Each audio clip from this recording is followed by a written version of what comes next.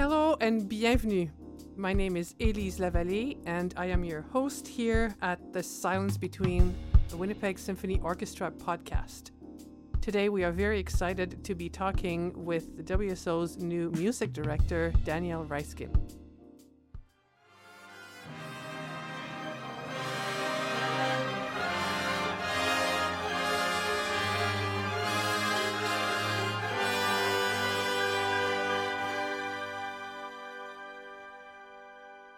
Maestro Danielle Raiskin. Welcome, Danielle. Thank you very much for having me here. So we will have a strong focus on contemporary music because of the upcoming 2019 Winnipeg New Music Festival.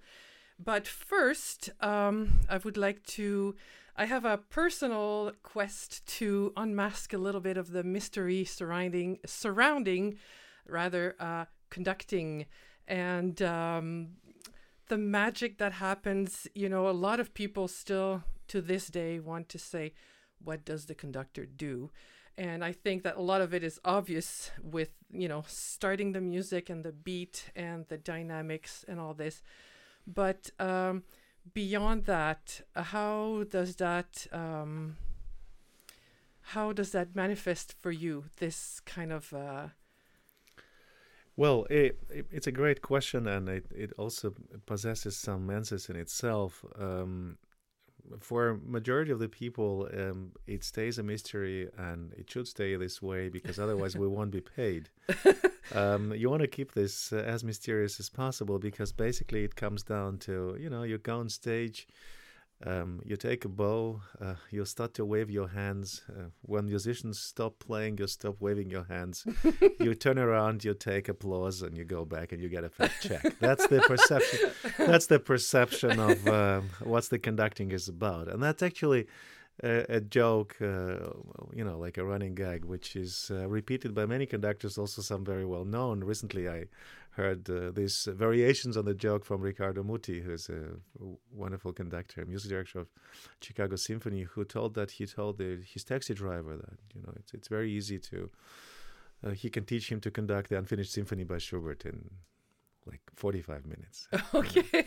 No, but in all seriousness, what are conductors? Conductors are first and foremost, we're musicians, as you are, as the colleagues of the WSO, as my friends I play chamber music with, or conductors I played soloist with, or any other conductors. We are musicians, and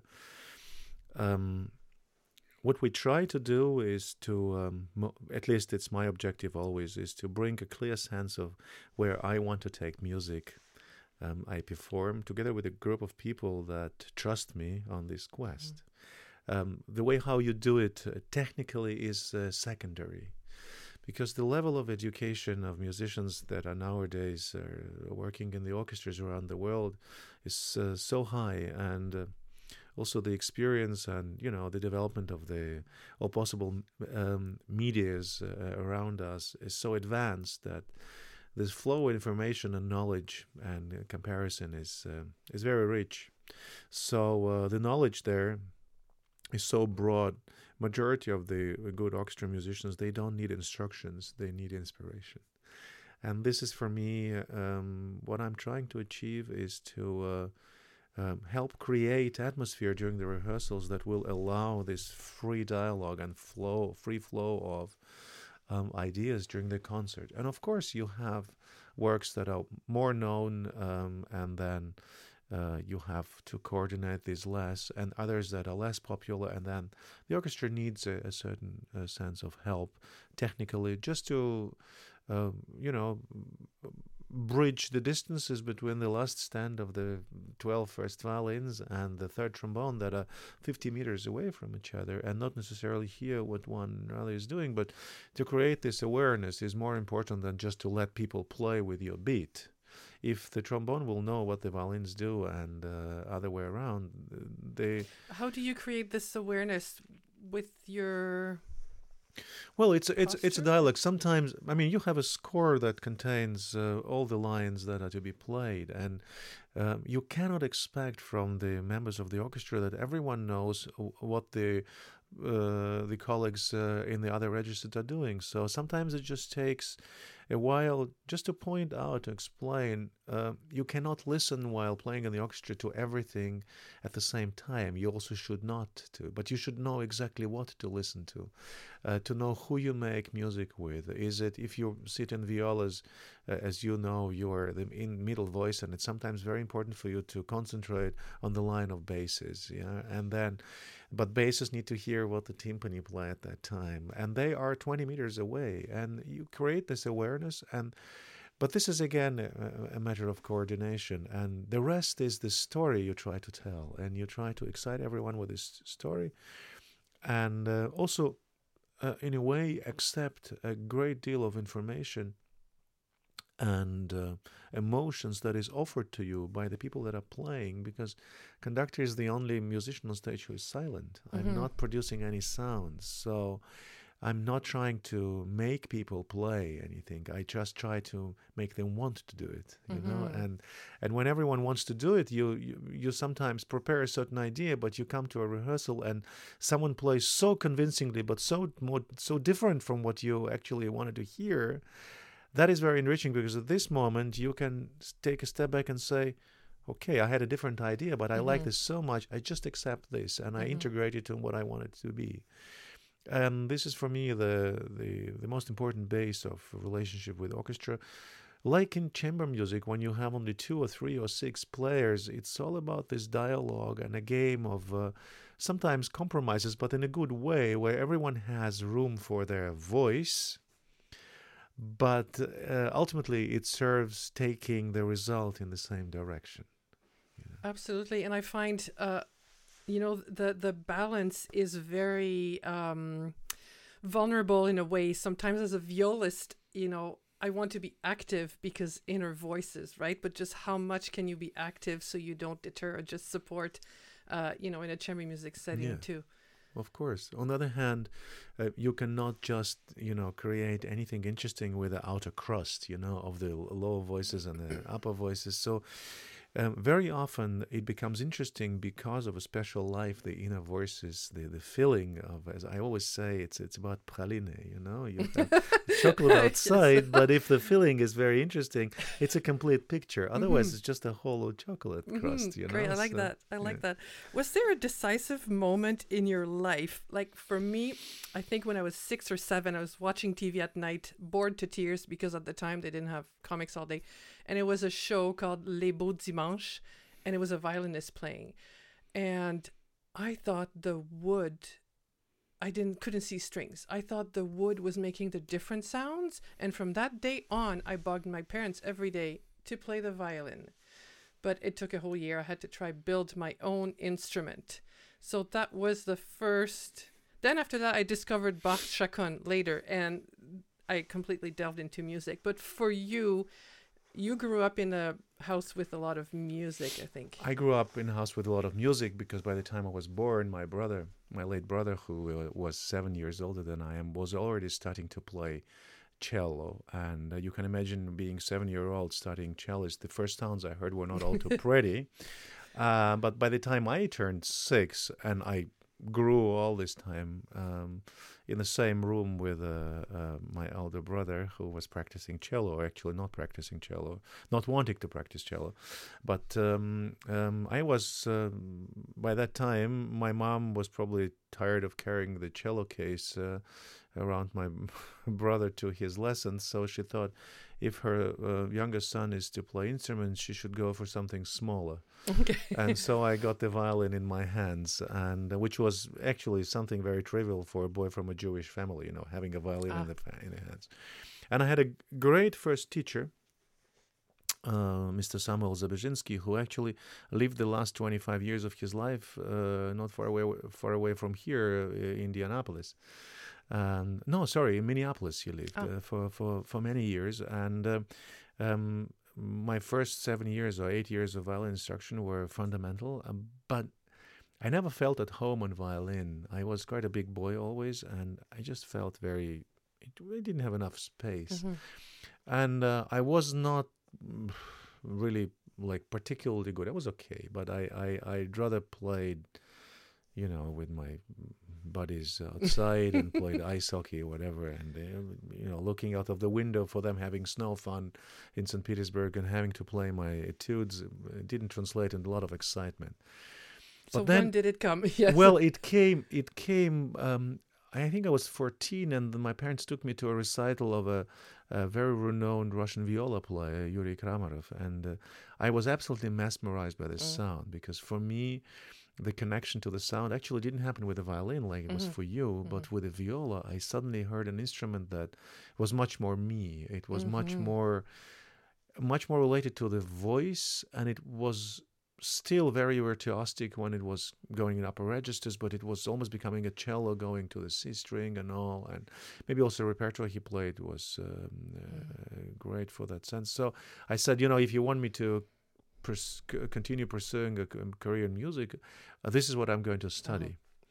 And so I went to after school I went to music college and studied viola, and very, very quickly another great event in my life happened. I met my first conducting teacher, who was a conductor of the college symphony orchestra, and very quickly he realized that I have this strange fire in my eyes, and he just picked me up from the orchestra and said, "You come here and you try." Good. And I tried, and my soul was sold to devil. I could. Okay, that's great. it. It was like a bacteria that sits in you and just develops, and it's. And I knew for a fact that this is what I'm going to be, and this is what I would like to be, to become a conductor. But thank God, in the society and surroundings I was living, you had to become an accomplished musician first, in all kinds, in order to dream of pursuing a career of a conductor. So, and then, life happened and things happened, and I actually studied conducting and viola playing since I was 15, but a professional conducting career only from when I was 30. So by that time, I already was a very busy violist and came through the complete circle, being an orchestral musician, chamber musician, soloist around the world, recording teachers and all that. And that helped a lot when I really moved into only conducting. Great. So now about the upcoming Winnipeg New Music Festival. That's another thing I feel also when you say new music, modern music, contemporary music, sometimes people are scared. Well, and it's not rightfully so, because people just must understand that any music, any written music, no matter when it was written, the moment it was written, it was a contemporary new music. Whether music by Bach or music by Mozart or then by Brahms or by Stravinsky, it was always new and contemporary to those around them.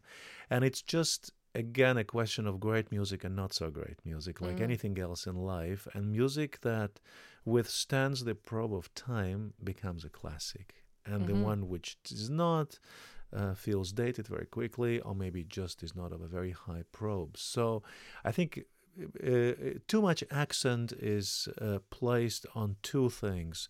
One is classical music, the accent on the on the word classical, and another one is on the word contemporary or new music. We should really talk about music in general. You don't talk about good food and normal and contemporary food. Because you can have an experimental cuisine, but that's a little different, experimental music and new music. But you can distinguish between great food and not so great food, as you can between entertainment and art, between fast food and cuisine. But we don't talk about, modern food or classic food. There are some classical dishes that became classics because they're popular for 200 years, and we call modern cuisine, which is a fusion of,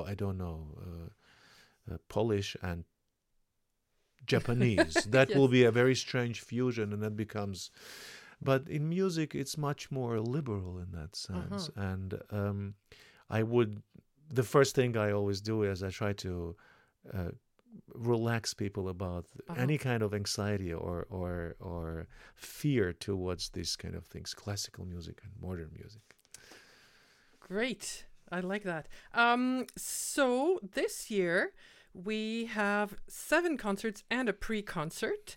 So if we can talk a bit chronologically, the pre-concert, Glacial Time, is happening at the Forks, and this is really special. We have a multi-instrumentalist who is going to come here and make his instruments with ice. Yeah. Well, it all starts even before, because the place where this event will happen is ice already, because it's on a frozen waters of Assiniboine and Red River. It's actually in the Forks, where actually the corner where the rivers meet. And is it an igloo? No, it's it's actually an ice amphitheater that is going to be built with a kind of a structure. I think it's some kind of cloth structure over it or something. But it's actually it's an ice amphitheater for some 500 people. Oh, yeah. And anyone who wants to get there, they better rush, because the capacity cannot be exceeded above 500. And I know that there is already a run for this ticket, so one should be fast. And then we have an frozen rivers. We have amphitheater built from ice, and then we have the Norwegian multi-instrumentalist and musician Terje Insungset, who is coming. And he has designed instruments that are carved from ice by a special person, an ice carver, who comes especially with him to do that. So we have percussion, isophone and ice horns and ice wind instruments and percussion instruments and others. And anyone who is curious to discover this before and get excited, there's quite a amount of material on YouTube to look at. If you just Google it up, Terje Insungset ice instruments, you'd be amazed how this I was sounds. Surprised that there were some wind instruments. I thought for sure percussions, and I could imagine the sound of ice, a little bit how that sounds, but an actual, like a bell, like from a French horn. Yeah. And then you put a mouthpiece, a normal mouthpiece into it. But look, at these temperatures, the ice has such a solid composure that and very special acoustical qualities, like reflections and stuff. But I think that it's very funny to actually realize how human-related this whole project is. If you just think for a moment that we, as humans, we consist for over 70%, our body consists of water. And ice is frozen water, and rivers are frozen water, and amphitheater is from frozen water, and the ice instruments are from.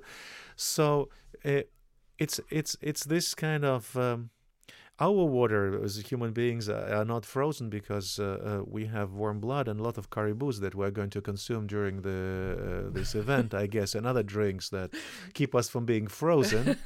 Otherwise, we also become ice human beings. But the rest is just water, and it's the second most important element for us humans to survive outside the oxygen in the air. So this is like this idea struck me very quickly, and when I saw what was actually offered as a musical part of it, I was immediately hooked on it. And next to it, we also have a piece by John Luther Adams, a fantastic American composer, in Hook Suite, and it's a piece for 9 groups of percussionists. That's what it is.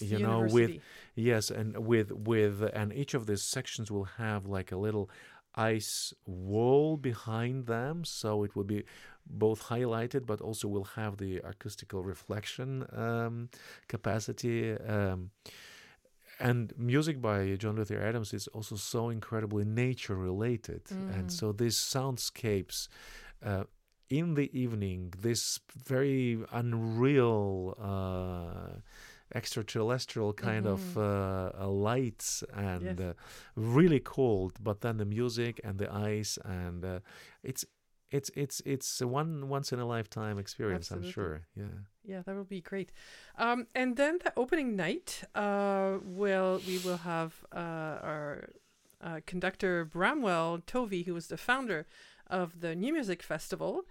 And as well, there will be a piece by John Adams, Harmonie Lehre, which was the first major work that was played in 1992. Yeah. And at the time in 1992, I was not there, but somebody in the audience made a tape recording of that piece and sent it to John Adams, and he said it was so far the best recording he had heard of it. So we're repeating that experience with Bramwell. I feel like that concert is very accessible with the John Adams, and there's Harry Stefilakis, Kelly Mary Murphy, and Jocelyn Marlick, played by Yuri Hooker. You know, I think it's very interesting.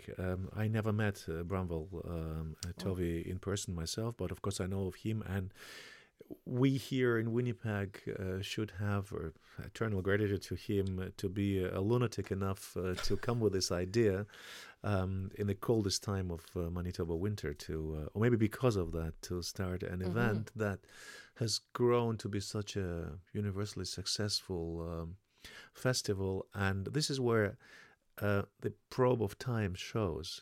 It's the quality of the idea and the quality of execution that made a classics out of this festival that is known around the world as one of the major new music events anywhere in the world of music. And so this is just to show that if the idea is great and execution over the years never fails the expectation, this will become a classic. Yeah. So this is actually a classic new music festival, you know.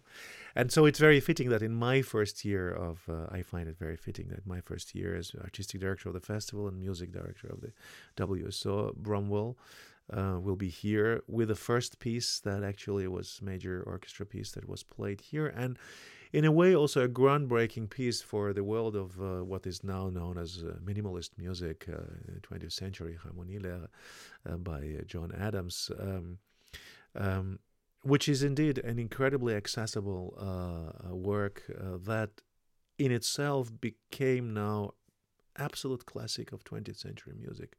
There's no doubt about it, that there are some pieces like 70 years or 80 years before that, What Happened to Rite of Spring by Stravinsky, talking about contemporary music that scared, you cannot say what it scared out, but scared the spirit out of everyone in Paris and much more. It's an absolute classic now, and no one questions it. And even people reserved to classical music, listen to that. It never stops to amaze. So that happened to this work by John Adams and many other pieces of the 20th century music or 19th century music that really didn't impress the contemporaries because they were too complicated, too much looking forward, or people were just unrightfully scared of this being a new word. They were too comfortable in their usual zone. We like what we know, and what we try to do at WSO is to make people like what they don't know. Because otherwise we eat the same thing, we dress the same way, we listen to the same music, we read the same books, we always watch the same movies, and every Christmas and Sound of Music and everything, it's it's great to be open to that. And this will be my 20th New Music Festival. And I remember even the first year with Bramwell, how it felt to me. It felt like we were so daring. And it felt like you could breathe. It felt like you could do anything. Also, it's New Music Festival. Even the audience seems different or more relaxed or, different people. It was really, just 20 years ago, it felt a little bit kind of avant-garde to be doing this at the time. The second concert is Collective 9 and Architect. So it's a percussion quartet and a classical string band. Yeah, and this is the project that was actually created and existed already before it was offered to a New Music Festival, and so-called, you can say it's a prêt-à-porter kind of event that is not going to be rehearsed in Winnipeg. It's a group of young musicians that is. It's a project which has a lot of multi-layers of technology. It's a lot of interaction during that, and it's really great to see what the combination of percussion, strings, poetry, stories can achieve, and also point to kind of a new direction of the next generation of Canadian music too. Mm-hmm. Yeah. Yes, and this brings us to our third night. 6 emerging Canadian composers and the winner of CMC. Yeah. So they are also here for the week, right? There's a Composer Institute, and they get to present a piece. And that's a tradition that is now in its third year, I think. We really try to encourage and develop the Canadians' symphonic voice. Mm-hmm. And, the most difficult thing in any field of our being is not the shortage of great ideas. Everyone has incredible ideas in any field. It's somehow, how do you implement this? How do you have a great idea to build something? How you actually do that? You have a great idea to compose something. You have a fantastic color or a combination or a story or instrumentation you had. How do you actually make it sound the way you want it to be heard? And you cannot acquire this knowledge by studying in university or conservatory you can only do it by writing for the orchestra, the orchestra play your pieces, hear where the shortcomings are, and be able to incorporate changes, to have guidance from more experienced colleagues. And this is what we try to encourage. We try to encourage young composers, Canadian composers, and especially the ones from the region, from the prairies, to submit their works, and we choose the 6 best. And then during this festival and during this event and the rehearsals, each of the work will be rehearsed with the orchestra in presence of the composers that are the faculty then, and we will together with the orchestra and the composers and their mentors discuss the problems and try to find the solutions. So it's a creative process of a mutual interest, so that the young generation of composers is not discouraged by the difficulty of actually having their voice heard. And I think it's great, and I will be conducting myself the work of the winner, and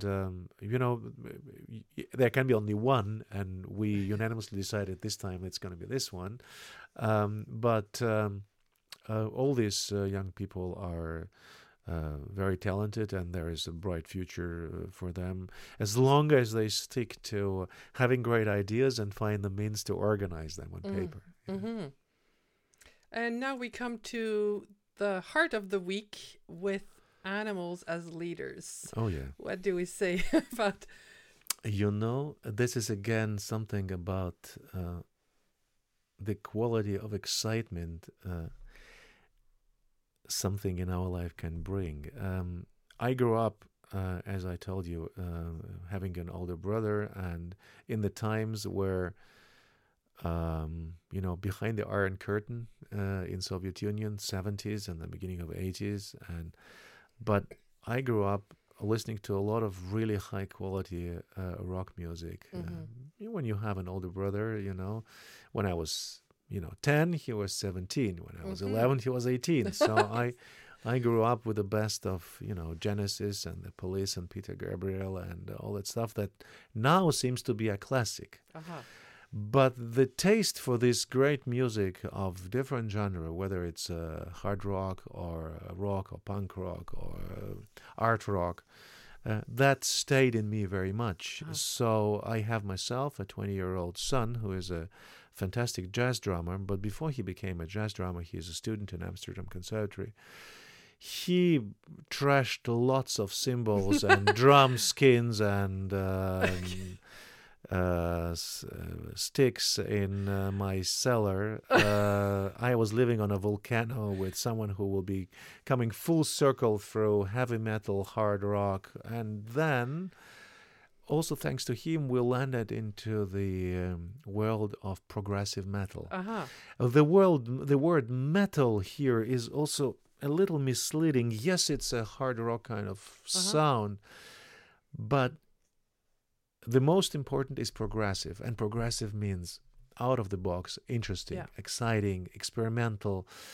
It's the level of virtuosity of these three people. And by the way, the drummer, Matt Garstka, I experienced live, accompanying my 15-year son to a percussion exposition of Meinl drums, and where Matt Garstka was playing as a Meinl artist, and I think he was playing some tracks from Animals as Leaders at that time, and I just couldn't believe the complexity of this rhythmical and harmonical world. And then I listened to their tracks and recordings, and what translates so well into our instrumental orchestral world here is that this is let's say, still a metal band, but they don't have a vocalist, so it's all instrumental. So it's chamber music. It's actually a trio. And for me, immediate, like at hand's reach, was the idea that it is just a chamber music. It is a trio, whether it's a violin, viola, and cello, or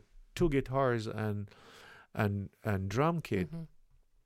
It's the same kind of relationship. It's just the music they are playing is 300 years in the future, but very accessible, very exciting. And we all are. When I was always as a kid an adamant fan of ice hockey. It's just I grew up at the times when the Soviet team was one of the best, Red Machine and everything, and we were not particularly good at anything else, soccer or whatever. So it was ice hockey and figure skating, anything on ice. But then I moved to Europe. I lived almost 30 years in Amsterdam. They're great speed skaters, but no ice hockey. And speed skating probably is a little less exciting than ice hockey. What I want to say is when you look at some great NHL ice hockey teams, you are even not an ice hockey fan, the level of virtuosity, what these guys do on their skates and the way they handle the puck, and it's just jaw-dropping.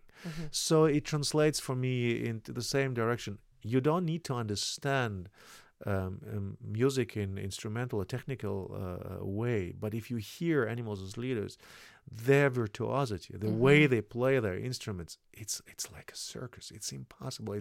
It's magic. I mean, we talk about great violinists and Paganini and everything, virtuoso and stuff. These guys are surpassing that by 10, just because also rhythmically it's, without seeing what they actually play, you can't imagine how it's possible. And that creates an excitement. You just feel lifted from your chair. So, and suddenly I come to Winnipeg and we have composer in residence, Haris Stafilakis, who is actually a metalhead, you know. He comes from the progressive metal side, and then he very carefully somehow acknowledges that maybe there is an interest. And then I say, oh, yes, but of course, Animals as Leaders and this and that. And what about Spiral Architect? And what about... And he just... this stuff. There is a conductor, a music director of the orchestra, classical music, Bach, Mozart, Mahler, and he knows this stuff and said, yes, let's do it. Yeah. Little did I know when I received the scores of this arrangement Harry now did that I will be facing maybe the most difficult score to conduct in my entire career until now. But this is the level of excitement it brings to me. I'm sure it will bring, it's a great challenge, but it's worth really trying to go for it, also for the orchestra. And the result it will create with the audiences, it's going to be an absolute blast. So this is where, if this is where your classical music is to start, you will be hooked on it forever, I'll tell you. Yeah. Yes, because they will be joining us for the last for the final for the concert. final concert, but they also play a recital as the full recital themselves. Yes, before they before that, join the orchestra. And this is going to be, because it's also so intelligent, and it's real musicianship there. So it's nothing about show. It's not. And these guys are used to fill the medium-sized stadiums. So by all means, it's going to be great. Yeah. So now we come to the fifth night, which you are conducting, and we have our guest composer Peteris Vasks with a piece that Gwen will play. So we have a few soloists that night. Gwen playing the piece by Peteris Vasks, and Mike Camp playing Timpani by Michael Doherty. Yeah. Yes, and the Winnipeg Singers. So let's start with the. Well, I would start with Peteris Vasks, a really wonderful composer from Latvia. It's a Baltic country in Europe, formerly being part of Soviet Union after the Second World War, but before that, like Estonia and Lithuania, being an independent country, it's a wonderful. He's a wonderful friend whom I known for many years and was blessed to conduct a lot of his music. It's a completely different world if you compare it to Animals as Leaders or later Michael Doherty. Peteris Vasks is for me is one of the most spiritually bright and spiritually pure persons I ever known. He's a son of Domine, a priest, and someone whose strong religious beliefs actually translate into incredible spirituality and connection to the nature. So this is a very cleansing, I would say, experience for anyone who touches on his music. And the level of humbleness also in Peteris is overwhelming. I've conducted the works of his around the world for many, many years. I played his music as instrumentalist, his chamber music before that too. I've met him many years ago for the first time, and we became friends, and I was thrilled that he accepted my invitation to come to Winnipeg, and he'll be here. We play 3 of his works during the festival, one for violin solo and the strings, one for the choir and strings, and one full symphony, a large symphony, which is the last concert, Symphony Number 2. The work with the Winnipeg Singers, the wonderful chamber choir here from Winnipeg, it's has a religious context. It's called Dona Nobis Pacem, and the work for violin solo and strings, it's called Meditation, but it also has a subtitle, Lonely Angel. So it's a music of great purity and comforting, I think, too. Yeah. And Michael Doherty then is rightfully called for many years. I don't know if he will hear that, but I'm sure he knows that he is rightfully called an American symphony cowboy. He is I've never met him in person, but his music is continuing this incredible tradition of American music with Copland and Ives and Stravinsky to some extent too, but particularly Copland, I think, and Gershwin. This is a pure joy and entertainment, and very smart, very bright, very brilliant, but it's a completely different world.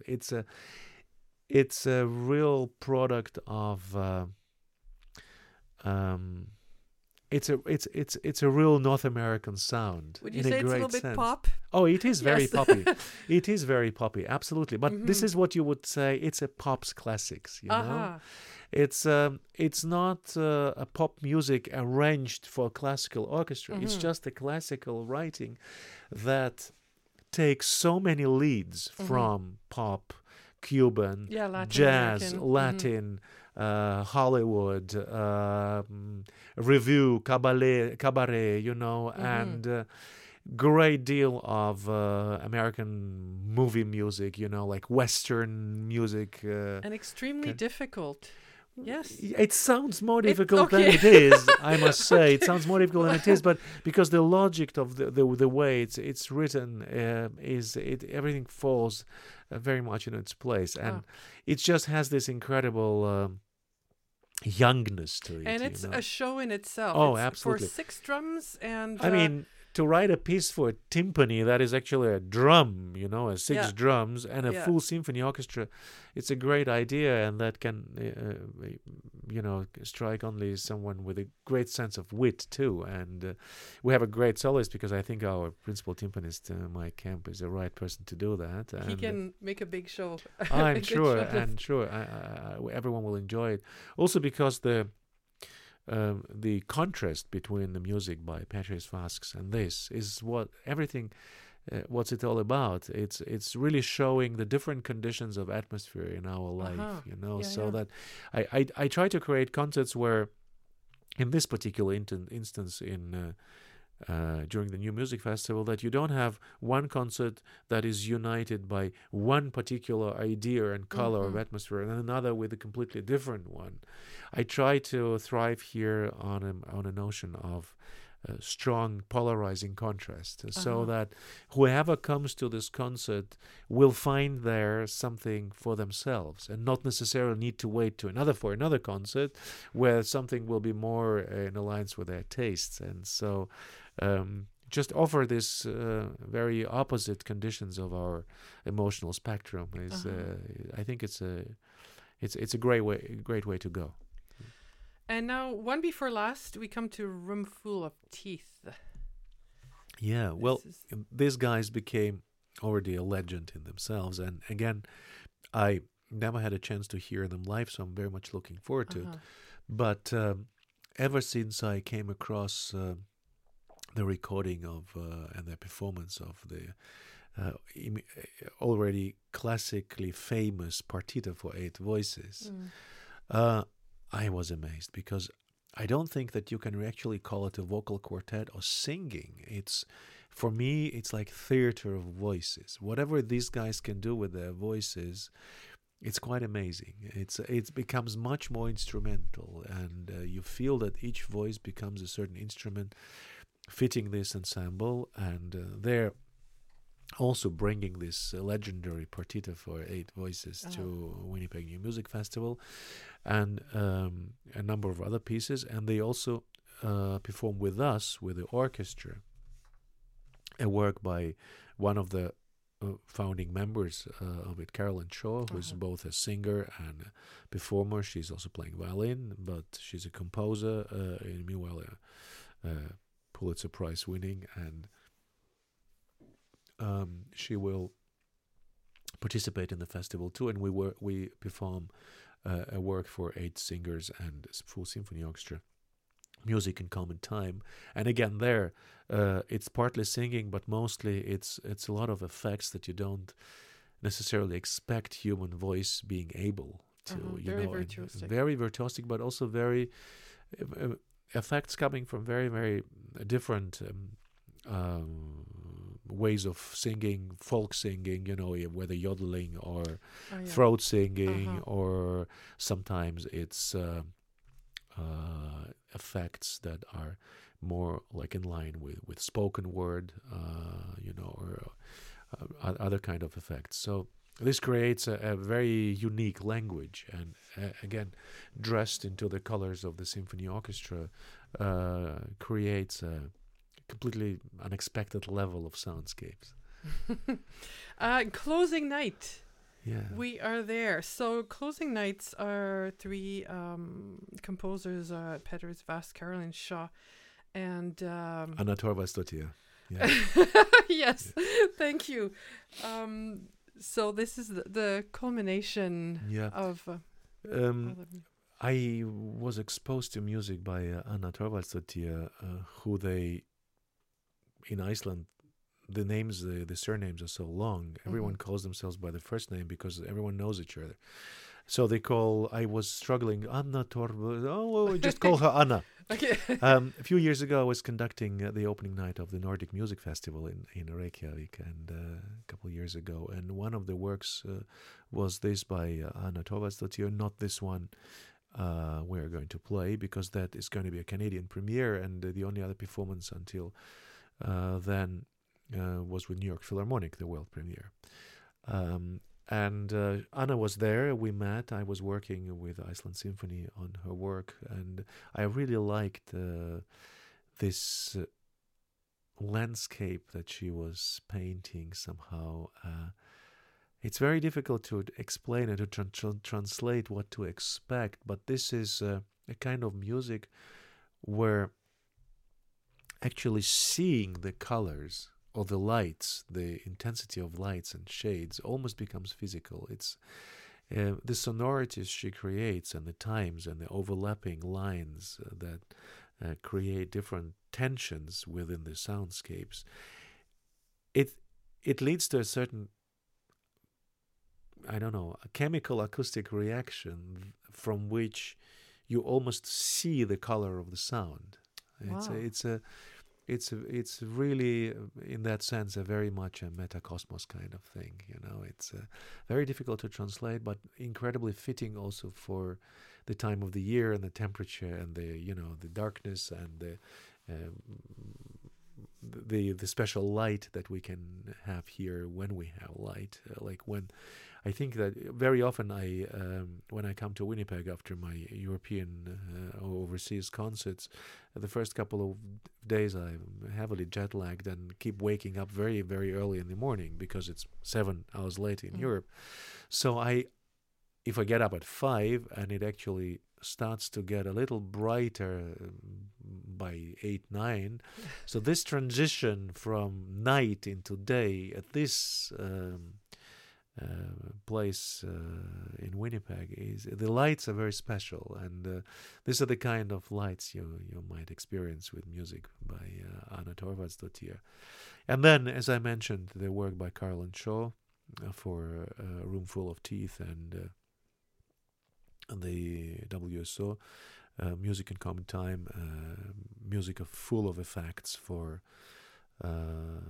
8 singers, performers, lots of effects, where you actually also lose the line where the voice finishes and where the instrument starts, and then one goes into another.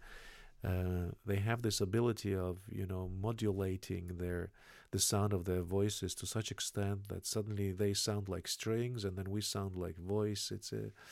It's special also because originally the work was written, I think, for the version for choir and orchestra, and now they're doing it for 8 singers and a little amplified, and it becomes more personal, more solistic.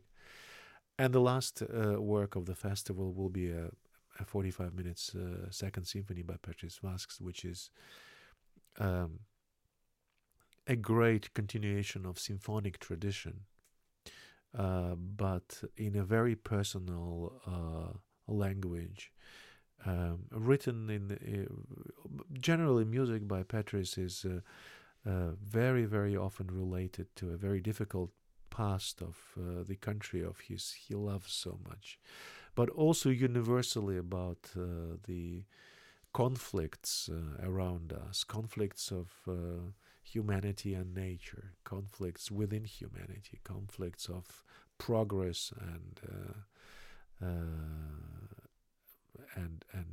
not forgetting our roots and where we come from.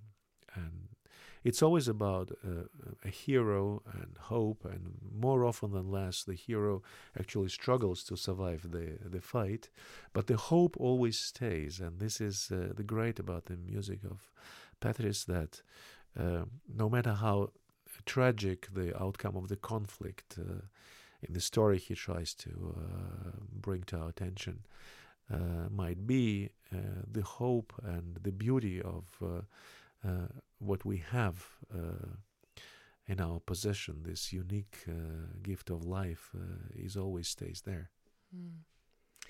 Well, on these words, Daniel, thank you very much for sharing with us your knowledge and your enthusiasm. Thank you very much for having me. I really much look forward to greeting many people who are going to be curious and not afraid and open to share our joy for what we do with us. Great, thank you. Thanks. The Silence Between is a past bedtime studio production. Thanks for listening. I'm Elise, your host for The Silence Between and assistant principal viola with the Winnipeg Symphony Orchestra. Join us next episode for more interviews with WNMF guests.